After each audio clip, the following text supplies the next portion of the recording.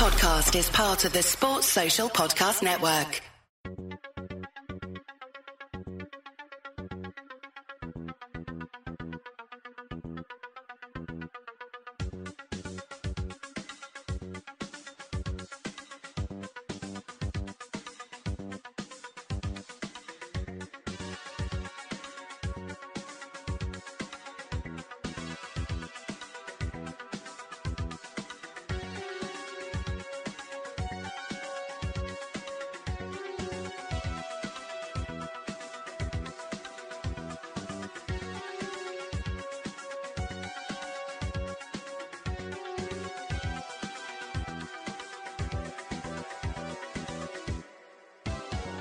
Hello and welcome to another episode of Buzz, and this time I'm recording from New York City. A storm-filled New York City. It's crazy. I've had to spend the night in tonight, my first night in this city. There's been severe weather warnings of flooding and crazy happenings, and I'm joined by Mr. Scott Chandler. Scott, welcome back to Buzz. It's good to be back. I'm glad we're doing a podcast. It feels fitting that you're doing a podcast on a show that takes place in the American heartland when you're in the United States. Yeah, and it's very, very strange. The night is very strange. The situation is very strange. And there can only be one thing we're going to be talking about. I've said strange twice, so we might as well make it the third season of Stranger Things. That's what we're talking about. And it's a pretty damn good season, I think. So we've got a lot to discuss, haven't we, on this one, I think. Yeah, there's a lot to sink your teeth into. It was only 8 episodes, but it was long anticipated, and I thought it delivered the goods. Yeah, okay, let's kick this off, and this is spoiler zone, folks. There's no need to really do too much analysis on this show. What we 100% do know is that this was, I think, Netflix sent out some kind of press release that it was unbelievably watchable. I think 40 million households or something watched it. Something crazy had watched the majority of the episodes already. I think it was only a week or two in. No, how long has it been? It's only been 2 weeks, right? 3 weeks? Since it's been Almost 3 weeks. It came out on July 4th. Yeah, so 2 weeks in. I think that was a week ago. They'd said that this many people had watched it. Now, I think, in a post-GOT world, there's few, event-type television shows, but in your opinion, is Stranger Things, one of those? Yeah, I think it's kind of the closest we're going to get now. When we finished our Game of Thrones recap and we were talking about, well, what comes next? What can fill the void? This was my pick, just because, in order to kind of bring, so many diverse watching crowds together, you got to have something that feels like a moment. And the lead up with Stranger Things, they put on a full marketing campaign blitz. They had new Coke came out for, they were doing all these special tie-ins, and they were really trying to get the buzz going, as far as bringing everybody back. Plus, I think Netflix, this is one of their first real hits. And with them losing a lot of shows, because, that was the thing, Netflix was surviving so long with, content from other networks and things like that. This had to bring a hit. And, there had been some criticisms. I thought season 2 was great, but some people had issues. So this is one that really had to land and pack a punch. And, I think you saw that with just the high quality on the trailers compared to something like season 1. I mean, it really got a lot of excitement going. I remember when those things hit, and hundreds of thousands of people were watching that. So it really got the excitement, and it had been a long time. It had been 19 months. So I don't know about you, but I was really ready for it. After Game of Thrones, I took some time off, watched some sports. Liverpool gave us a distraction, but, right around when July rolled around, it was time for a big TV show to come back. Absolutely was time. And I was really good with this one. I tried to stay away from all the trailers because, usually I go and spoil stuff, and then I start watching things, and you kind of make you start making up things in your head in terms of where the story goes. And sometimes you can be let down by yourself, by what you're thinking, and let yourself get carried away. This time I thought, I'm going to give Stranger Things season 3 the blank canvas, and I'm not going to watch even a single trailer, and I didn't. I stayed away, and That I thought from my point of view was quite impressive because I'm all over things like that normally. But I was gonna say you have way more self-control than I did. As soon as I got the text from a friend that it came out, every time it was I got to get whatever little taste I can get. But no, that's cool that you did it that way. I mean, I think coming into it, like when there's such a build-up, but also an anticipation, you don't want to be let down. Especially we're all looking for that next thing. And for me though, I saw the trailers and a lot of the big moments, but the way they dramatically put the trailers and cut it, it really set a tone for the season. And I thought it really carried in and delivered quite well. Did they do a Marvel on it? They did. And I mean, well, I don't think that they put anything where Marvel has gotten so good now where they just intentionally mislead you. And I don't think that it's Avengers Infinity War has been out so long. I don't think there's a spoiler here, but they clearly changed some of the scenes so you didn't know what part of the movie it came in and things like that. Whereas this, I think they just, they started like one of the big trailers. They started with, some Motley Crue, Home Sweet Home, just kind of getting the band back together and then fed into, Teenage Wasteland from The Who. And again, it was setting the kind of the big themes and, they introduced you to, some of the sci-fi elements and then the big monster. But, they left out some of the, obviously the biggest parts. You have to do that. Otherwise you can't, it's terrible when you watch a trailer and they show you all the big jokes and hit points from a movie. But I thought it really kind of set the tone and, got you jazzed up and I was like, all right, I'm ready for this. So the countdown in the last week or two, I was trying to rewatch everything just to get ready. And it was a nice lead in. Yeah, and the timing of it was amazing, right? July 4th? July 4th, and that was one of the kind of the themes of the trailer is, having like the red, white, and blue fireworks. It's going to be a big American theme, Gags. You're going to have to get with it on this one. But like I said, you're in the States now. You can be an honorary American for a few days.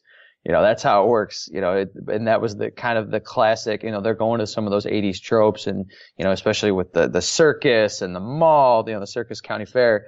They set some of those themes, and I thought it all tied together really nicely, start from the start in the trailer.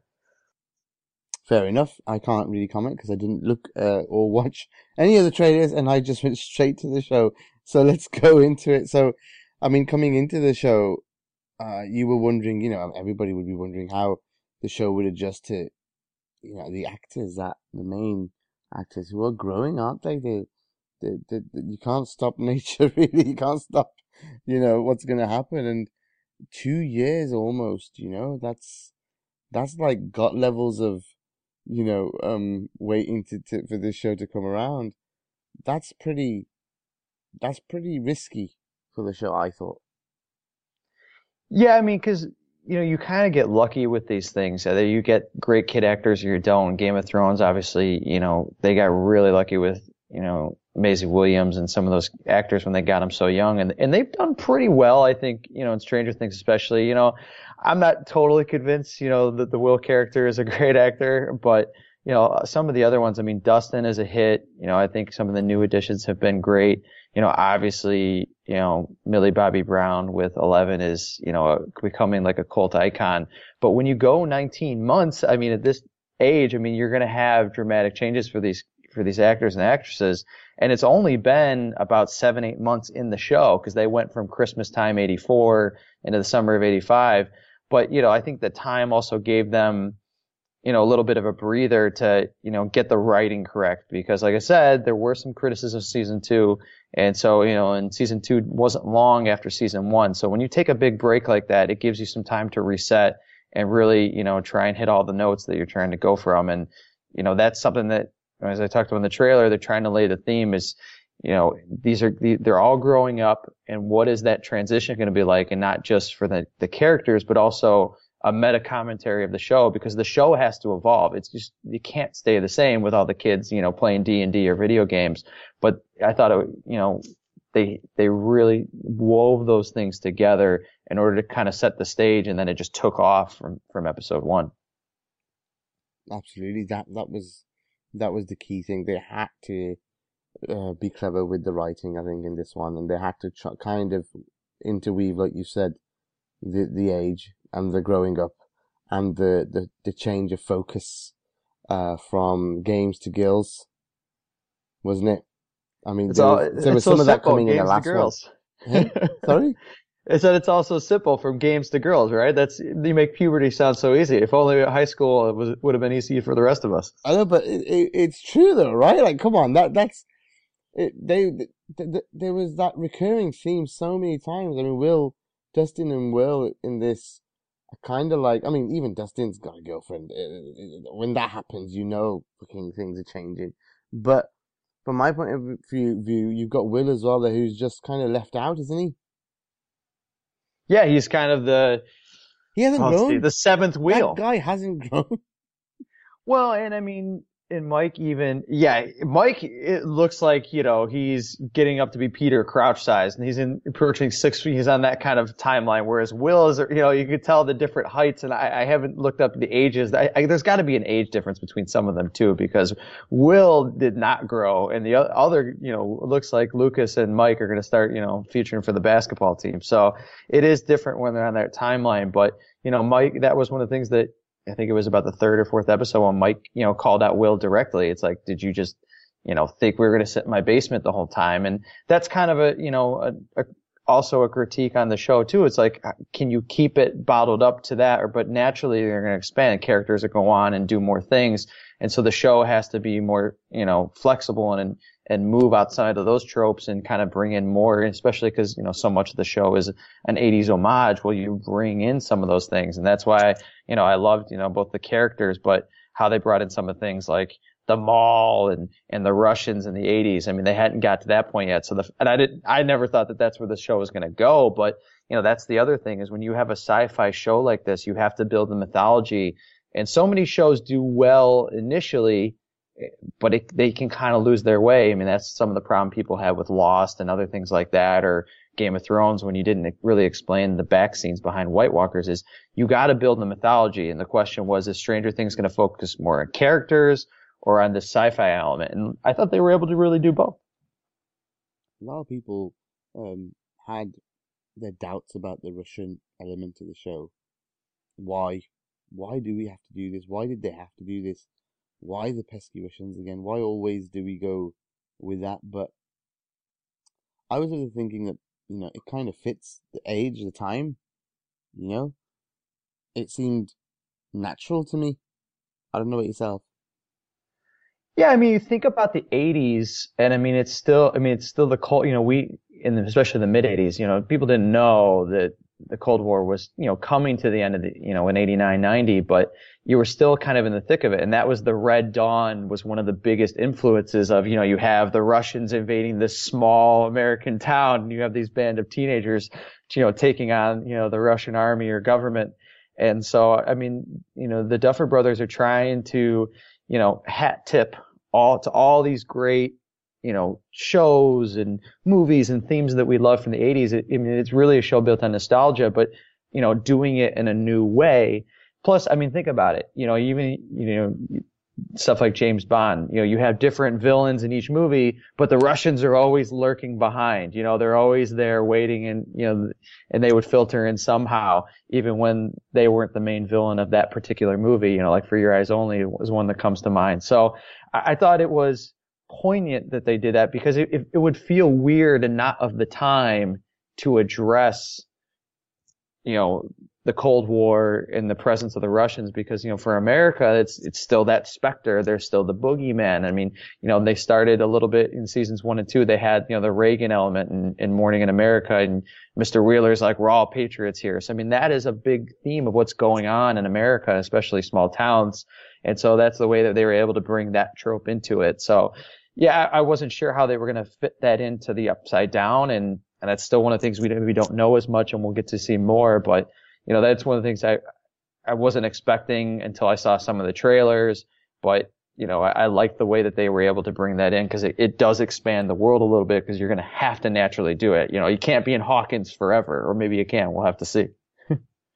Yeah, this is never going to end. I think even the owners, well, we'll get to that at the end. Not the owners, the writers. We'll get to what they said at the end of the show. But, the Mind Flayer, her coming back because of the Russians is just one of the craziest concoctions in a television show that you're gonna get, I think. But yeah, they made it work. That was the key thing, right? They made it work. So I think this segues into nicely, into new characters, buddy. Who was the standout then in the additions for you? I thought it was Robin. It's not, we talked about just a little few minutes ago, just about, what do you get with child actors? Well, Robin is the daughter of Uma Thurman and Ethan Hawke. So if anybody's going to have, the pedigree, it's almost when two famous athletes, get married and have a kid and you expect them to, be a great tennis player or footballer or something like that.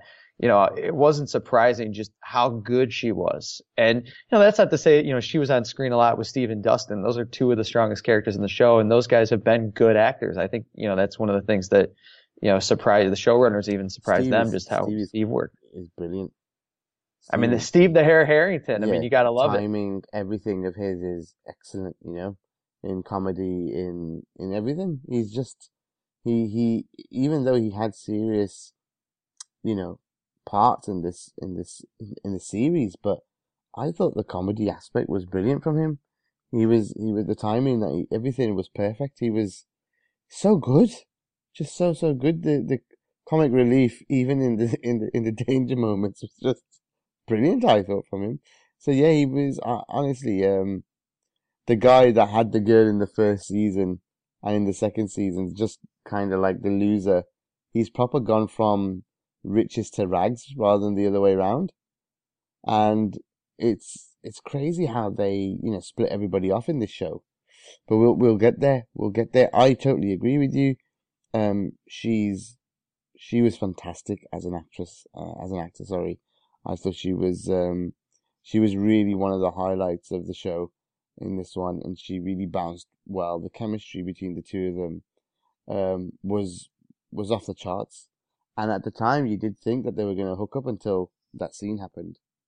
Yeah, and she revealed her, actually who she was and her personality and, and what she's interested in, so to speak. But, that really created an emotional moment because, again, Steve is growing up. I mean, he's going outside of his bubble as the king of high school into, more of the real world. And, like you said, Steve is such a, great comic relief, and he's got that moment with Dustin when they're on the binoculars and they're spying around the mall, and he's like, you got this great girl in front of you, and he's like, hey, it's not about popularity, those stupid, things we care about in high school. You're older now. You should just want to spend time hanging out with somebody.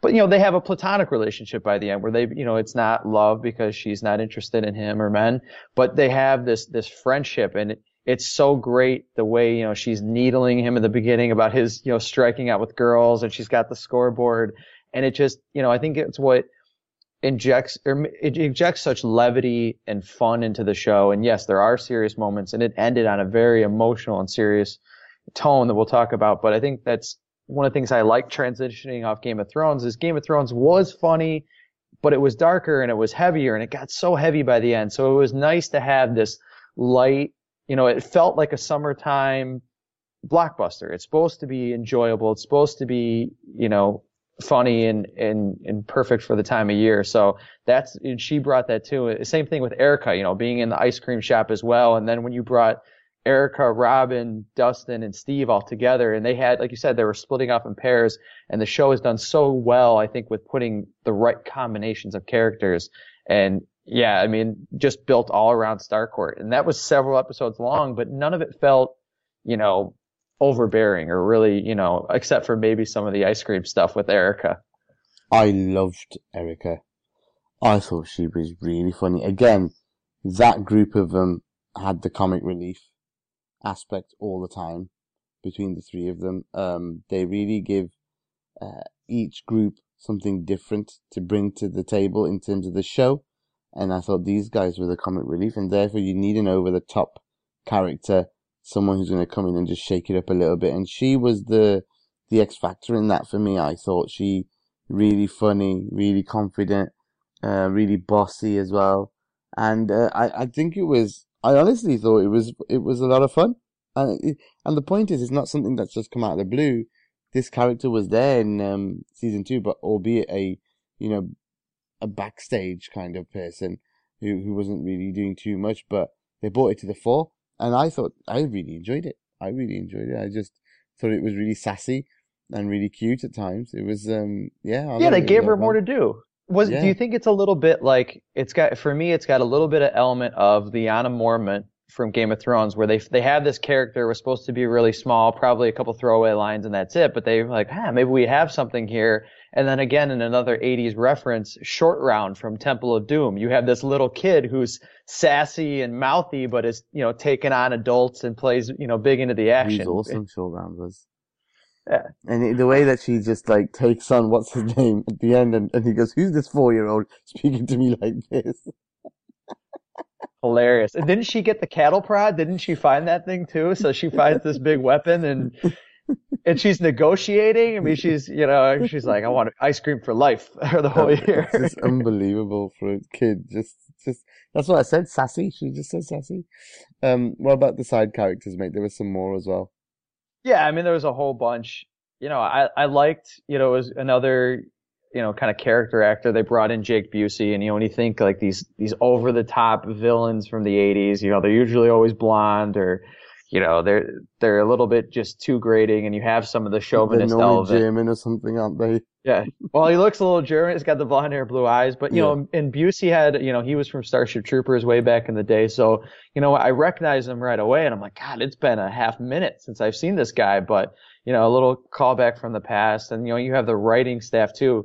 I mean, huge writing staff for a small town at the Hawkins Post, but, I thought that was, they had these little themes and, it's maybe a little different looking back, maybe at the time, you're thinking, this woman trying to, maybe some of those things that Hollywood didn't touch on and stuff. But, in the Me Too era, especially looking back, you really see, how that, has a real effect because, for one character, because he's male, they treat him totally different, and because another character female. So, but it was a good way of kind of, looking at it through different eyes in a different time. And it kind of plays on that nostalgia because why should they really be treating Nancy anything different than Jonathan? And you could tell she's more the go-getter where Jonathan just wants to sit in the, dark room and develop the photos. But, it kind of, again, you had these different villains. And, for me, that's when I watch these 80s movies, there is such a, the good and light, these classic villains, that's where they kind of brought them in, especially with the Russians too.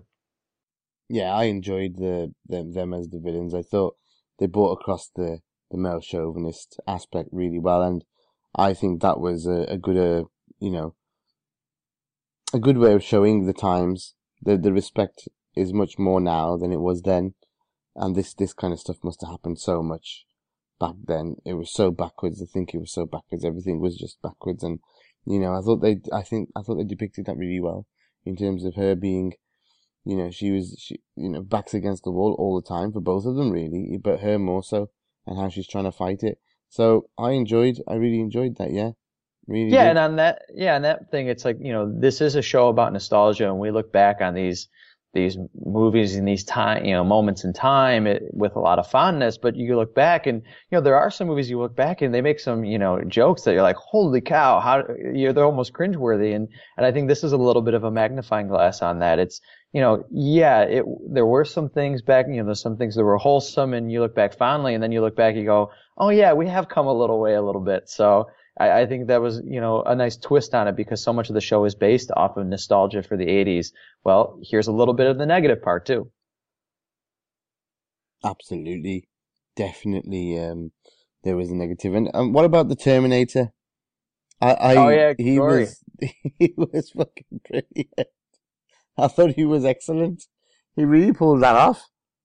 He did. I mean, with the jeans and just kind of the silent and then picking and lifting the guy up in the, the first scene of the whole show. But then, they see him at parts and he's tough to take down. And it's the slow moving through the woods. And then he gets, finds a way to keep following him. And I loved the mirrors in the fun house at the county fair. And that was something that they had previewed in the trailer. And it was like, is this an assassin? And then it was like, oh, this is going to be a Russian, kind of, soldier type guy. But the way that they wove in the Terminator, I thought was pretty cool. Yeah, me too. And he did come across really nasty and a piece of work, like the Terminator did. You did want to run. The first thing in your mind was, yeah, let's run. Let's run. Like, if I was there, I would run. Yeah, but he's going to keep coming after you. Exactly. He's coming no matter what, but you've just got to get on the run. And I think that was the beauty of it as well, that they really brought that over. So yeah, it was great. And Alexei's story was sad in the end, but it was good. It was really good. Yeah, and they kind of tied him in with the Terminator because, Grigori is the one he finds him and shoots him at the circus. But, they had with Alexei, it was about, just this kind of this kitschy moment of, this guy from a strange land comes into America and he's loving all the tropes. Maybe you can relate, you say how much you love America too. It's like, all the American kitschy stuff. So, something different, but, it was kind of sweet. And, he was this nice guy who was, he's part of this awful, machine that's trying to, reopen the Upside Down and do some terrible things. But, he just wanted to hang out and win some carnival games. He really did. He really did that. The big kid came out of him, and the human element came out of in the show of this person who is supposed to be on the evil side of things, and totally gets humanized by a carnival, and by the other guy. What's his name? Sorry, Oh, the journalist who we did see, and that was kind of cool how they brought that back too. So I mean, or you mean the other Russian scientist? The guy who's with him in the end when he dies. Yeah, he was he's the conspiracy guy, Murray Bauman. Yes, that's yeah, Murray's great. Yeah, and that was another great way to bring him back, and he got a little bit more run this time around, and yeah, it was very sweet, and that's the thing, they hit some of those emotional chords, and I think it's pretty cool. Again, you have these tent poles in the season. Obviously Starcourt is a big one. And, I loved the pool, that we'll talk about that, but, talking about the circus and how that played, you had Grigori there. That was a cool element. You had some of the, the trees are moving, sort of like Jurassic Park when, the little Wheeler girls on the top of the Ferris wheel. You have all these characters that are in this moment. And then you have the mayor too, played by another legendary, 80s actor. Cary Elwes plays the Mayor Larry Klein, and he's just the stereotypical smarmy, on the take, American politician, but, he was great as a foil for Hopper, but then he also played up that grandstanding at the circus. So it was a great backdrop, and it allowed you to kind of like live in those moments. And, being I grew up in a small Midwestern town in the U.S., that's exactly what these carnivals are like. You have the big Ferris wheel and all these rides, and it's hot, but that's the moment of the summer where everybody's coming together and you have the whole town. And I thought that was just a great set piece to really have all these different characters, both old and new, kind of interacting. I totally agree. Any other side actors or side characters that you want to talk about? Well, she was so brief, but the introduction with Susie was pretty. That's one of my highlights of the whole season, was that moment. And so the whole season they're making fun of Dustin, like, oh yeah, she really exists. And I mean, he obviously played her up, she's super smart and hotter than Phoebe Cates, and they're like, there's no way she exists. But it was one of those almost Family Guy things where they do it, they just go back to the well on this joke. I mean, so by the end I was, first you're like, oh, maybe she doesn't exist, but I mean, I don't know about you, but I was like, oh yeah, they definitely have to bring her in somehow, because they've been beating this with they're beating a dead horse. Yeah, and then the never-ending story stuff was just brilliant, wasn't it? Everyone just wants to see the never-ending story. Oh yeah, and then they brought in the synth, and that's another thing that's great about the Stranger Things. When they had they played the synth music, and they the party theme, when they play that, and it's like the Stranger Things, not the intro theme song, but the synth theme song for the kids. So that's always great when you're back living in Stranger Things world to hear that. But yeah, when they got Neverending Story, and it wasn't enough that they sang it a cappella, then to play it over that was just perfect. And you have all these reactions, like Hopper is great, like, is this happening right now? These kids on the speaker, and Erica shut them off early. She's like, all right, that's enough. But it was perfect for that moment, just bringing in all these 80s tropes and doing it in different ways. And, I thought that it was kind of like the Guardians of the Galaxy type thing, when you have this big climax and you have this absolutely goofy and silly moment, but it works. It really works. It really did. It really, really did. It was so much fun. Yeah. Yeah. Okay. When we start looking at the broader elements of this show, I did find that the first 3 episodes maybe were slow. I was really worried because we were binging this, and I think we did half and half. We were planning to do the pod half and half as well, weren't we? So when we were planning to watch it half and half, and so we watched the first three, and me and my girl are just looking around at each other, going, "Really? This isn't really doing much for us." And we were worried. Let's be honest. We were very, very worried at this point. Yeah, I guess I had a different experience with it. Maybe I'm easier to please. I don't know, but I really liked the first. I always like when you have the show that comes back after a while, and a lot of them do this. Getting the band back together, or in this one, literally home from summer camp type episodes where it's getting the characters back, setting the table. But I thought that they kind of even early in the first episode, you see, the mind flayers taking form, and you're kind of say, okay, well, what's it going to be laying the pieces for, the larger, broader arcs. And, when you have, Billy gets sucked down into the basement of the warehouse, and it's kind of saying, all right, this is where we're going. But yeah, I mean, it probably did build much more of a crescendo, around episodes 4 and 5. I mean, episode 4 had, in the sauna test, had that big, battle at the pool. And I think you saw just, with the Mind Flayer, obviously he was powerful. He took over Will in season 2, and he's the big bad guy, but this was something different. This was him challenging Eleven right away. So yeah, maybe it took a little bit going into it, but yeah, I watched him I think I watched the first one, the first 2, and then I took a break and watched them over a few days. But, each time I felt like I just couldn't wait to get to the next episode.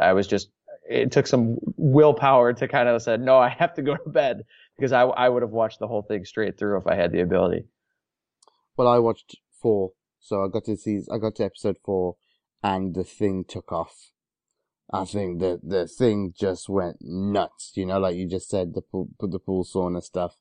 It was, you really then really, really got into the taste of it, and the flavor for it, and the power, and, I just thought, okay, I can't put this down now.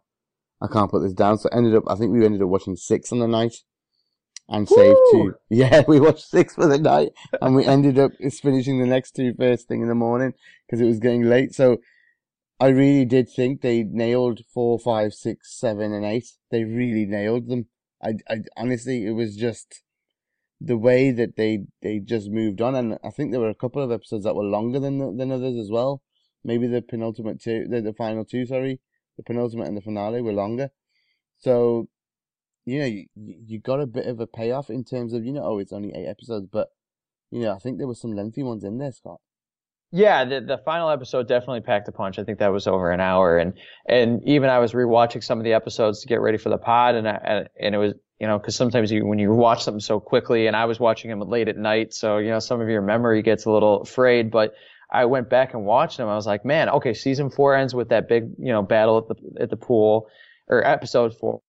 And then episode 5 and 6 are at the hospital, and then that's one of the cliffhangers at the hospital. And then episode 6, you start to get in the county fair, and then you have the battle out at the cabin, and that's such a cool scene. And then 7 and 8 start to get into the battle of Starcourt. So it's just, you have these huge action moments in almost every one of those episodes. And some of the cool I don't know how you call it, but the dream world scenes with Eleven, where she's going into Billy's flashbacks. So I mean, the way that they did some of that, and I thought it was really cool how Eleven got to interact more with the Mind Flayer this season, because they had that moment at the end of season 2 where she shuts it, and he's recognizing his foe. But for them to kind of explore that out, and unlike maybe some of the villains in Game of Thrones, like the White Walkers, you actually get to hear the Mind Flayer talk and some of the motivation. That certainly adds depth to the villain and makes it more impactful. Really does. Really does. I mean, like you said, there were so many things to talk about here and so many scenes, but we can get through some of them. So, how about some of your favorite 80s references? Yeah, we talked about Terminator was really good, and just how that, you just had this, relentless enemy. Red Dawn was great, having the kids versus the Russians. But, and then looking back, one of the things that I noticed in the second watch was, the monster had that Aliens type scene over Nancy in the hospital. So, I mean, that was kind of cool. And then, the way that they did the monster itself is kind of very Thing-like, just this gross, disgusting, monster. It was something different. How did you said you watched it with, I think your wife. How did they like it? Different people like gory stuff a little bit differently. So what was their experience? Yeah, she was definitely like, ugh.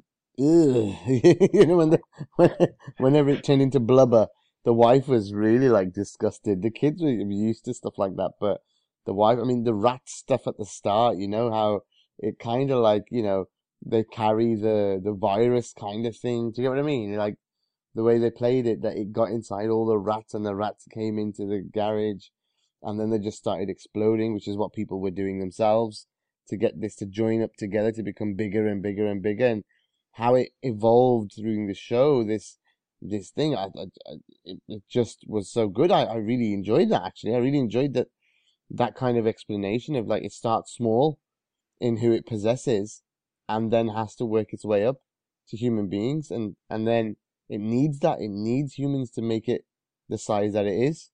I mean, it's got through quite a lot of people. Surely it was Yeah, like, I was trying to keep count. I yeah, mean, because there's the one scene in the basement after the sauna battle where, Billy and Heather are down there, and you see like there's probably 20 humans down there, and then there's the big monster in the background. But that thing is so huge and coming after him in the finale, almost like the T-Rex from Jurassic Park. So, I mean, that had to be dozens, maybe 100. But yeah, it was just so. It was cool how they did it because it's so gross, but it's so visceral. After the battle at the hospital, the monster that had been joined from the two writer guys goes into the drain, but it leaves the bone behind. It's like the femur bone. So you see it is literally made up of these decomposed and combusted, mushy, bodies. So it adds that, it's the level of grossness, but it, and fear too. It had a little more scary elements to it, which I liked. definitely. It was much more edge of your seat stuff. That's always going to be better, right? That's what that type of shit was missing from the GOT finale, the the edge of seat moments that we wanted.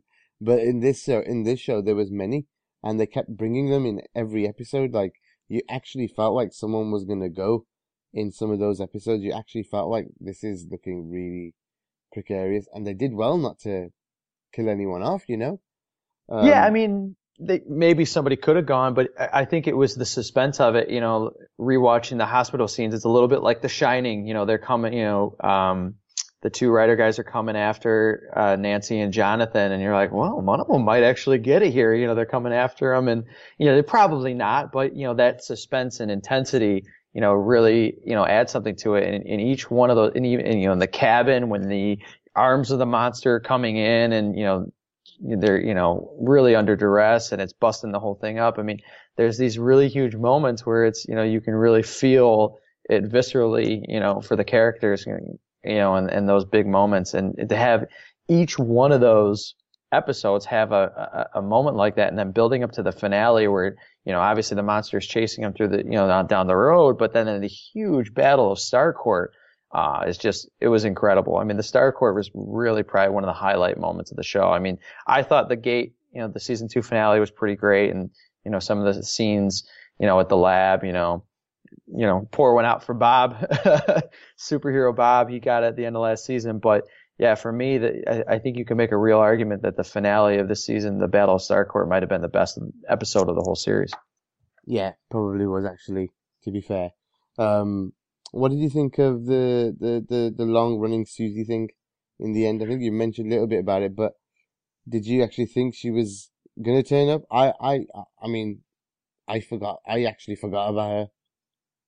I did too. I had the same thing because, well, so much was going on and it was so intense and it feels like you're going from one set piece to another. But then when Dustin's like, I know how to get this equation, you're like, oh, okay, they're going to go up to the hill and he's going to contact her, and I forgot about it. But it was a pretty funny running gag, and it was kind of one of those cool things for Dustin to be like, yeah, I told you so. This is what's up. And to do the Never Ending Story, I just thought, just a classic 80s movie and song. I mean, there's a punk cover of it done by New Found Glory that I love. So I mean, like as soon as it came on, I remember all the words. I was like, yes. It had like one of those fist pumping yes moments that is pretty cool that you see some definitely in Marvel movies a lot. So it was pretty cool to have that type of a moment in like I said, in a pretty climactic part of the whole series. Yeah, it was good. Again, it brought more banter, more comedy factor, didn't it? Especially at the end when they're teasing Dustin with the song. I just thought that was such a clever. The interaction of them all has been magnificent. And I think it's a nice part to talk about things like that and your favorite parts of the show. Yeah, go for it. Go and hit me with a few. I'm sure we'll be, having some of the similar ones.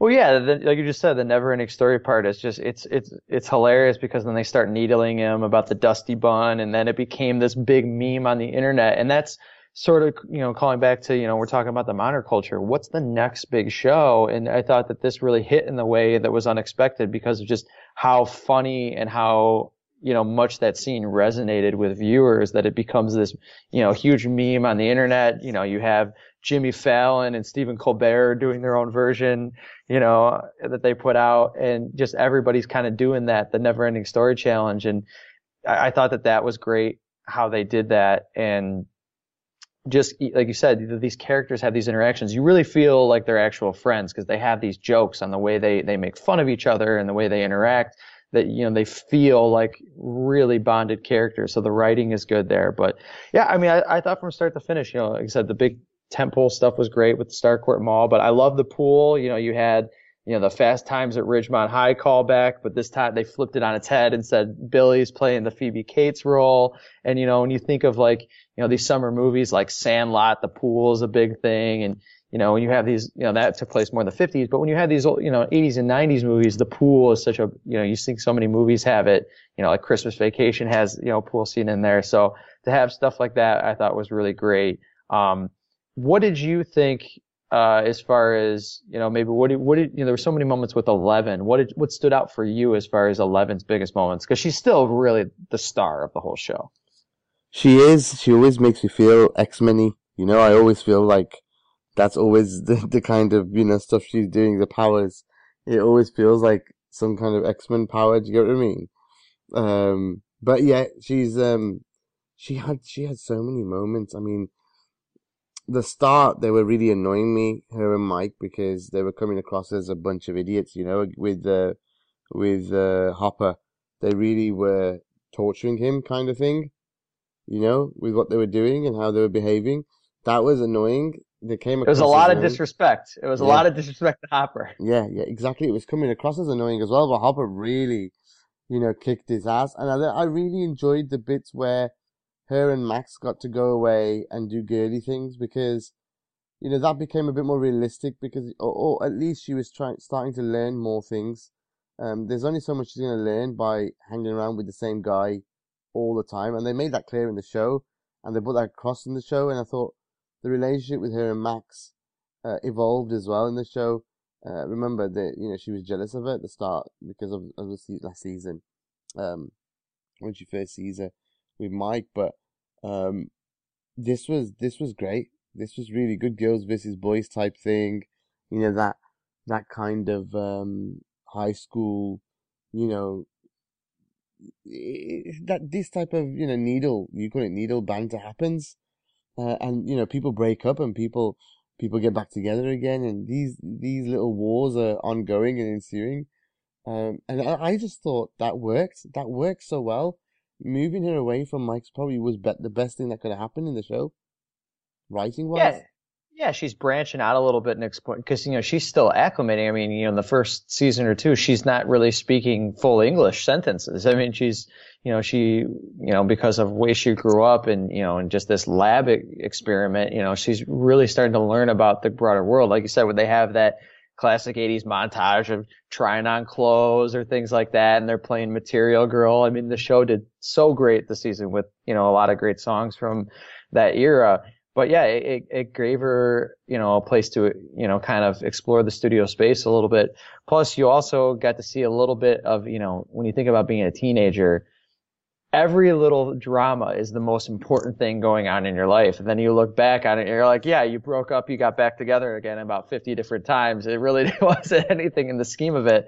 But yeah, they really kind of let, some of the other side of her shine. Plus you got to see her vulnerability, in the Battle of Starcourt when she got wounded and, her powers wane and, that allowed other characters to step up and take a big role. So you kind of saw a lot of different sides of her that whole season, which I really liked. And and my goodness, the Battle of Starcourt, I mean, you feel like we could talk forever on that one. There were so many different parts to it, both inside the mall and below ground. I mean, it was just an incredible, it really, you could see the difference in resources and money that Netflix is pumping into the show. Not that season 1 wasn't great, but you have the finale is just 11 versus the Demogorgon inside the school. This is like that to the nth degree. Yeah, I enjoyed the stuff underground before the finale as well. I enjoyed how they got down there accidentally. He's pissing on the side of it, and then the guys come in and smell and go, "Ooh, what's the smell of piss come from?" That was really good. And then they get drugged and stuff, and how they escape, and how she's clever and she's like, because she is the one, Robin that is, who cracks the code, and then she's trying to do the code to the Russians. It was just all really, really good. And then they get drugged as well, and that made it really funny, and how they were behaving in the cinemas. And obviously they get their big moment when it starts to wear off at the end in the toilets, in the restrooms, and that just the whole thing of it was built up really nicely, done really nicely, set up nice, like you said, the cabin scene was magnificent. Again, you think something's going to happen. It's attacking from every angle now, and they're coming up short. It's also it seemed, and there was just so much edge in those scenes. You just felt like, oh shit, it's gonna win. Surely it's gonna take someone. It's gonna take something. Like I said, they did really well to still get you to think each time that they were in trouble. Because sometimes in a show you can kind of start thinking, nah, it's gonna get away again. They're gonna get away with it again. They're gonna keep winning this. It'll be fine. But I thought they did a good enough job to think, this time. This time. And that was what was going through my mind, which one's going. So I thought there was some magnificent bits in the entire thing. So what else was there? What else did I enjoy out of it? You mentioned the hospital scene. That was freaky as well, with the writers, the writing team coming after them and really, doing a number on them. I thought that was, again, built the tension perfectly. Yeah, and you got to see, we just keep seeing Eleven's powers, and that was the thing, that was the evolution of her over the season. It's like, okay, she came in and she saved the day in the sauna. She came in and saved the day at the hospital. But at the end, they had to turn 11, because you can't keep going back to the well every single time. It has to be something different. It can't just be 11 is the savior. And, you have all different characters coming together, to turn off the machine, try and take down the monster. The fireworks were great. Again, a part of the 4th of July theme of it all. The fireworks were great. And then you have Billy with the redemption moment of, helping to do that too. So, yeah, I think they really set up the set pieces well. They wove in the action, along with some of the dialogue scenes, and, even with some of the, the big time moments, they still took the pause, and, some of the things you see in, the middle of Empire Strikes Back, you have all these action moments, but, it gives you that moment where they can talk to each other and feel the emotion. And, the interrogation scene kind of reminded me of that kind of callback to, when Vader's interrogating Han Solo, then what do you want me to tell you? And it's more just about, torturing them than anything else. But yeah, I think it had a lot of climactic moments throughout the season, that really felt like it worked for me. I mean, honestly, there really wasn't a whole lot that I felt didn't work. I think you mentioned, the stuff with Hopper, Mike, and 11 at the beginning. It was a little goofy, but on a rewatch, I really, I kind of got it, because I was like, oh man, Hopper's a little weird. And Hopper's, is basically my favorite character along with Steve and Dustin. And I felt that was kind of a weird look for him, especially in some of his interactions with Joyce. But, then I kind of got it as the season went along. I wasn't sure, was there anything, you talked about the pacing, what wasn't doing it for you. Was there anything else that just didn't land for you? Yeah. I mean, what was the real reason the Russians were there? That was definitely one. That was well weird. Then more other stuff that, is here as well is how many people went missing? Nobody thought a thing. Nobody mentioned a thing. And it's gonna be weird. It's gonna be, I mean, they tried to cover some of that in the news bulletin at the end, but was that enough?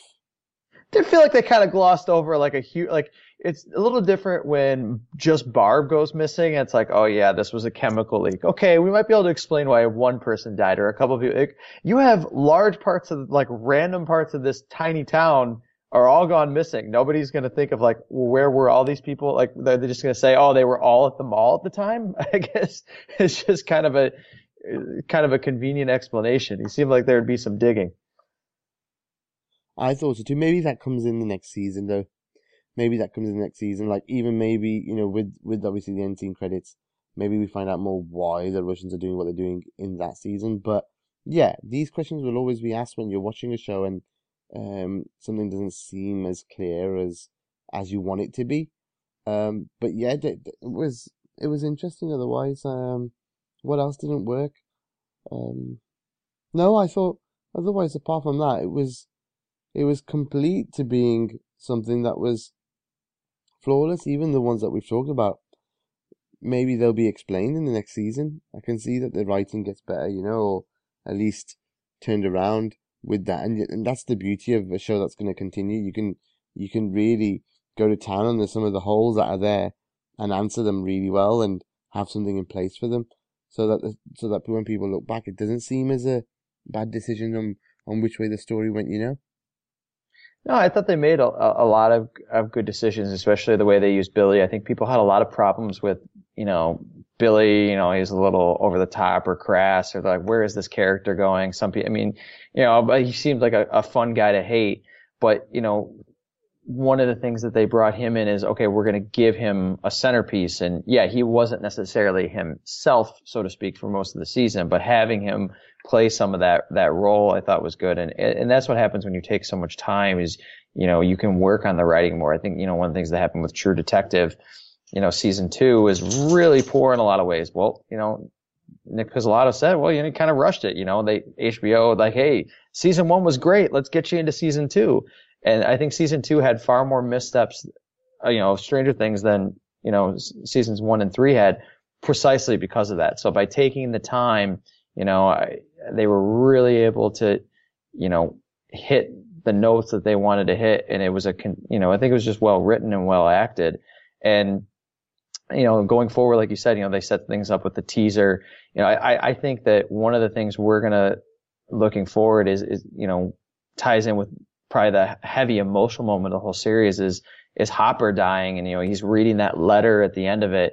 That was pretty heavy and pretty emotional stuff. And I think it was pretty, shows that this series' growth as it's gone along the way. And I think it's going to set up, the next big question of, is he really dead? Not unlike, did Jon Snow really die? Because it's hard to see such a huge character actually being killed off. Like you said, there were a lot of moments where is somebody going to get it? And nobody really did, that we care about. Billy died, but, we can deal with that. But Hopper dying, and if he's really dead, that's a huge decision for the show.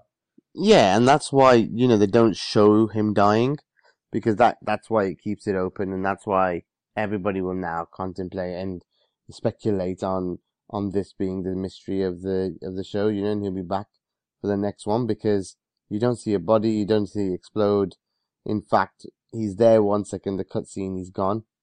So it's very interesting before the thing blows. So yeah, I do think they did they did really well with what they did in the end, because even the missus was in tears. So that's pretty damn good show. When you can get an emotional connection with a show, that means it's done very, very well. Well, when you have an episode like that can make you laugh, make you cry, has you on the edge of your seat, excitement, I mean, that's a pretty damn good episode that can pack all those things into one. And, you know, it could feel like they'll cheapen it a little bit, though. I mean, this isn't like a Han Solo and Empire Strikes Back thing where it's like, okay, he's frozen in carbonite. We're probably going to get him back in the next one. This is a real question, because if he does come back, it's like, well, does that, you know, then looking back, lessen it? But, you know, though that moment and the heaviness of it and how great it was, and the writing and the way, and just the way they did it of him like I said, talking over with the letter. But you could still respect that moment and say, well, you know, we don't really want to lose Hopper, because, you know, the showrunners intended to kill Steve off after one season. He was supposed to be just, you know, classic 80s villain and then get rid of him. But, you know, they realized what they had with the character. And if you think, all right, if they had gotten rid of him after season 1, you miss the Dustin buddy comedy in season 2, and then you miss it with Dustin and Robin in season 3. So you miss out on some great moments. Plus, you know, maybe it's like a Search for Spock type thing. They got to go find Hopper. You know, is he in the Upside Down? Is he the American, you know, in the other cell in the Russian facility? And I think they have to do something like this because it's got to be different. I think even with the showrunners, what they said was, how many times can we depict that these kids are in trouble? How many times in their lives are they going to have summers that it's going to be crazy things going on, stranger things happening? It gets to a point where you're thinking, yeah, this is just too far-fetched now. Yeah, I don't know. I mean, so my guess is I still think that he's probably going to come back. Also, quick shout out to the Russian facility in Kamchatka for all the Risk board game players out there. Can't forget Kamchatka, key country in that game. But yeah, I think that there's too much teased, you know, that Hopper's going to come back. And when you don't see somebody like that die, I mean, even Dr. Brenner, you know, could be and probably is coming back, because he was mentioned as still being alive in season 2. So I don't know. I can't see it. It feels like it has to either be Hopper and he's coming back somehow, or it's going to be Dr. Brenner. It feels like it has to be one or the other. I don't know who else the American would be. Can you think of anybody who would possibly be that role, or why they would mention that? Nope, not at all. It's got to be Hopper. I think it is. So do you think so how do you think then, how did he do it? How did he not die? So when you look at the reverse angle of where that machine was that blew up, yeah, there's some steps going down, a ladder going down. Yeah, go and watch it again. There's a ladder going down, and I think he's jumped down that when it blew up to get out the way.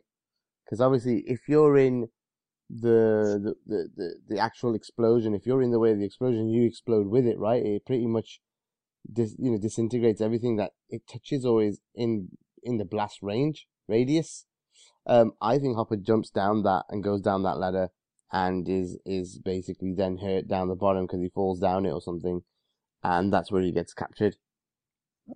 And then so he gets like basically spirited out of there, and the evacuation of the Russians trying to get out there before the American army comes. Yeah, so remember, that ladder will lead to somewhere. That ladder won't be there for no reason.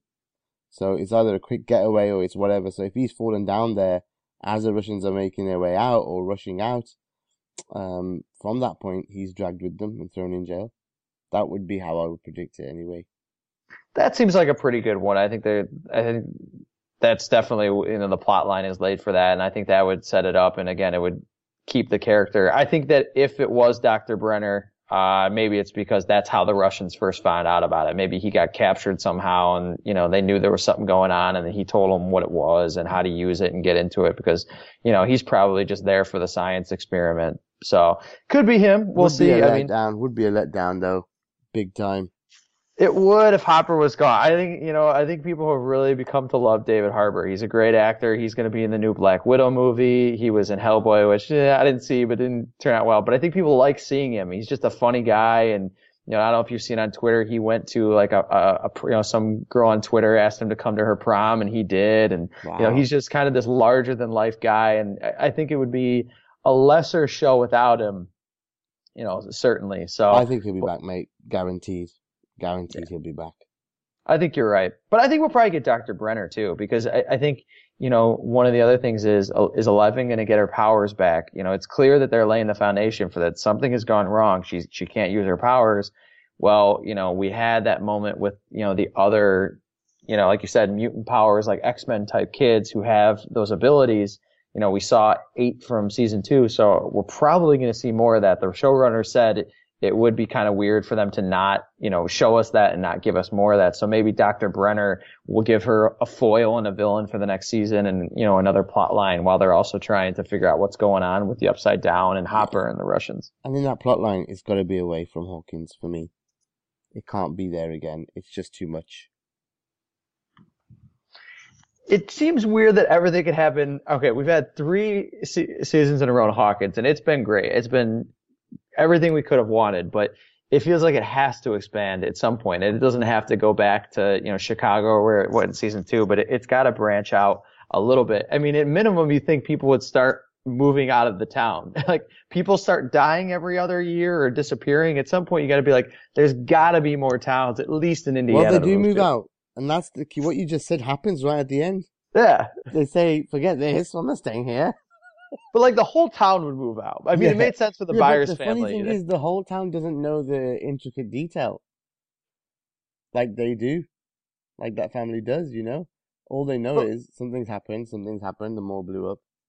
But if once a year somebody was dying and disappearing in your town, you might look at the missus and go, we can live other places. Oh, you would. Oh, definitely. And that's a good question to ask, if we ever got to see the showrunners. Excuse me, why are people still in the town, you fuckers? Why aren't they getting out?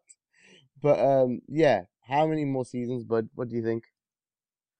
They've said, I think the showrunner said 4 or 5. I think 4, and again, we peppered in Game of Thrones. I mean, it's such a recent experience and, colors what we think of these big time TV shows, but that's a show that could have, in hindsight, probably gone on another season plus, in order to really finish it the way, it deserves and give it justice.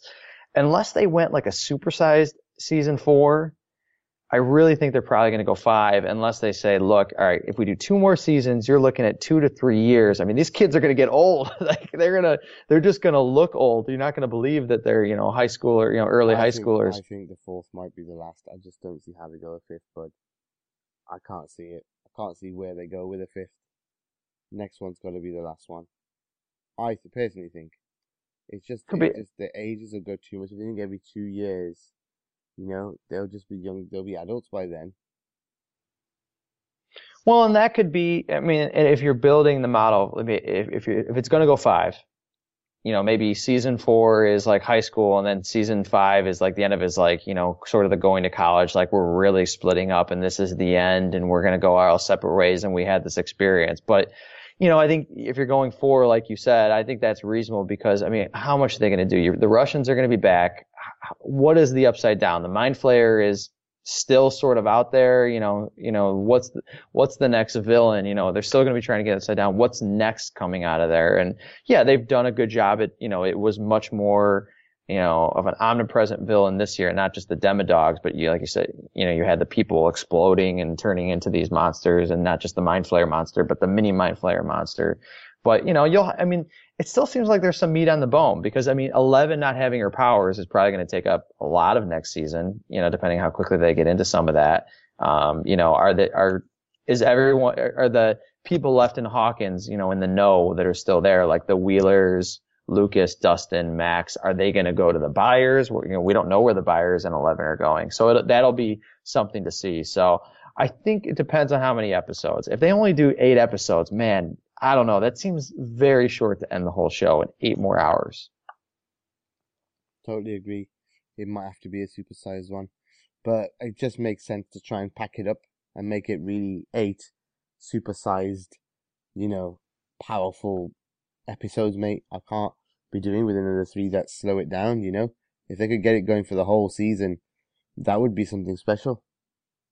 It would pack a lot of action into it. If they supersize them. Well, plus it's sort of, I would say it's sort of the British model too.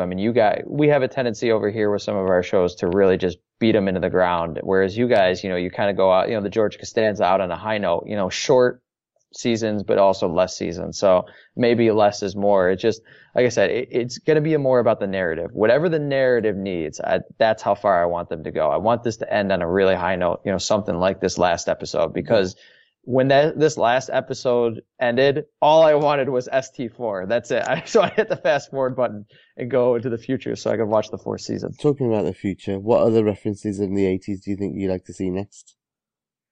Well, we did get Carrie Elwes with Princess Bride, but maybe there's some more they can do on that, kind of like the revenge narrative of, maybe with, 11 trying to seek out Dr. Brenner and maybe find more about her past and things like that. So they could do maybe Princess Bride, one of my favorite movies.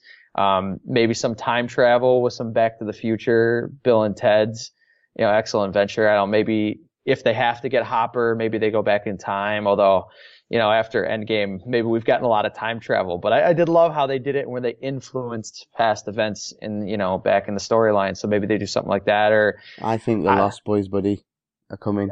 I was going to bring that up. I'm glad you did too. So maybe something where maybe that's the next monster coming out of the Upside Down. Do you think like a vampire or something? Yeah, monster like that? Or just a group of guys, that type of, a bit more older than they are now, that age, getting into their teens, further later into the teens, and them going away. And it's very similar, isn't it? On motorbikes rather than cycles and stuff like that. It'll be just moving to the next step. Yeah, I mean, they kind of had a little bit sort of in season 2 with, 8 in that gang of kids in Chicago. Maybe that's like a Warriors, Lost Boys, but maybe they tie that in with, the Hawkins crew as well.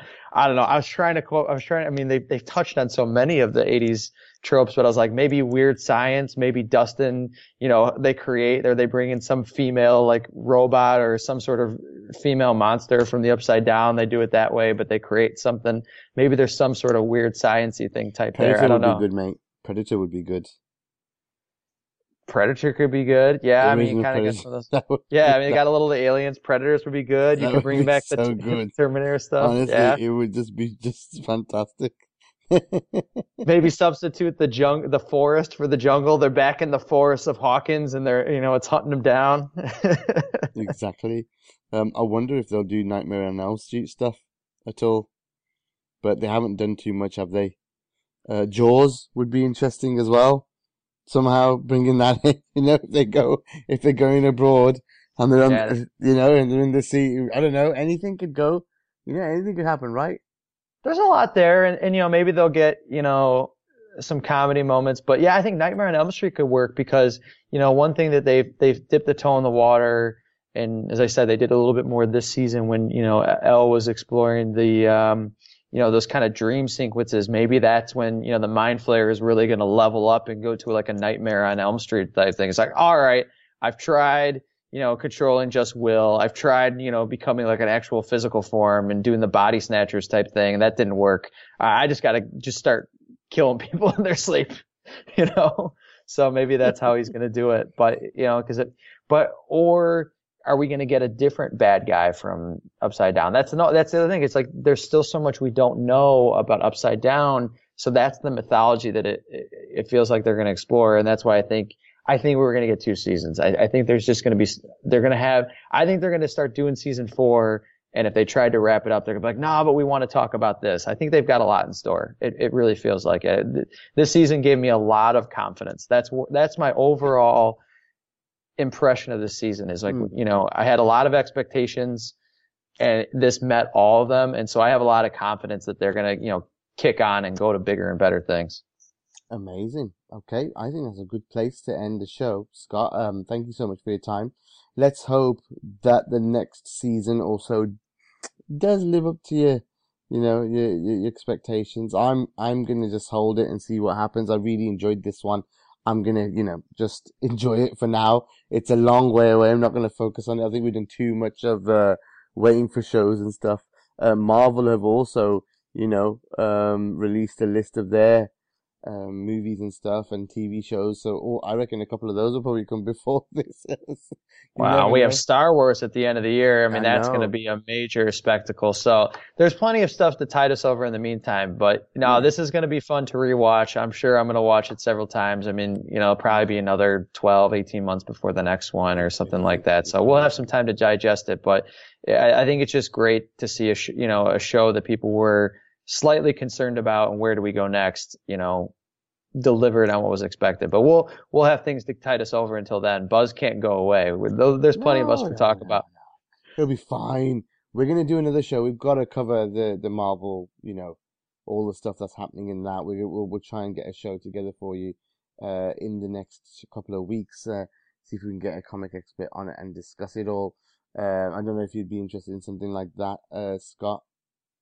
I'm always game, especially if you're going to do podcasts closer to my time. This works. Haha, no, not anymore. This is the last time. I won't be in America for long. But maybe we can try something later in the week, but and release it later on after this one. But yeah, okay, fantastic stuff. Thank you so much, Scott. Appreciate it. Thank you, and thanks to the listeners. We'll see you next time. Yeah, we'll see you next time on Buzz.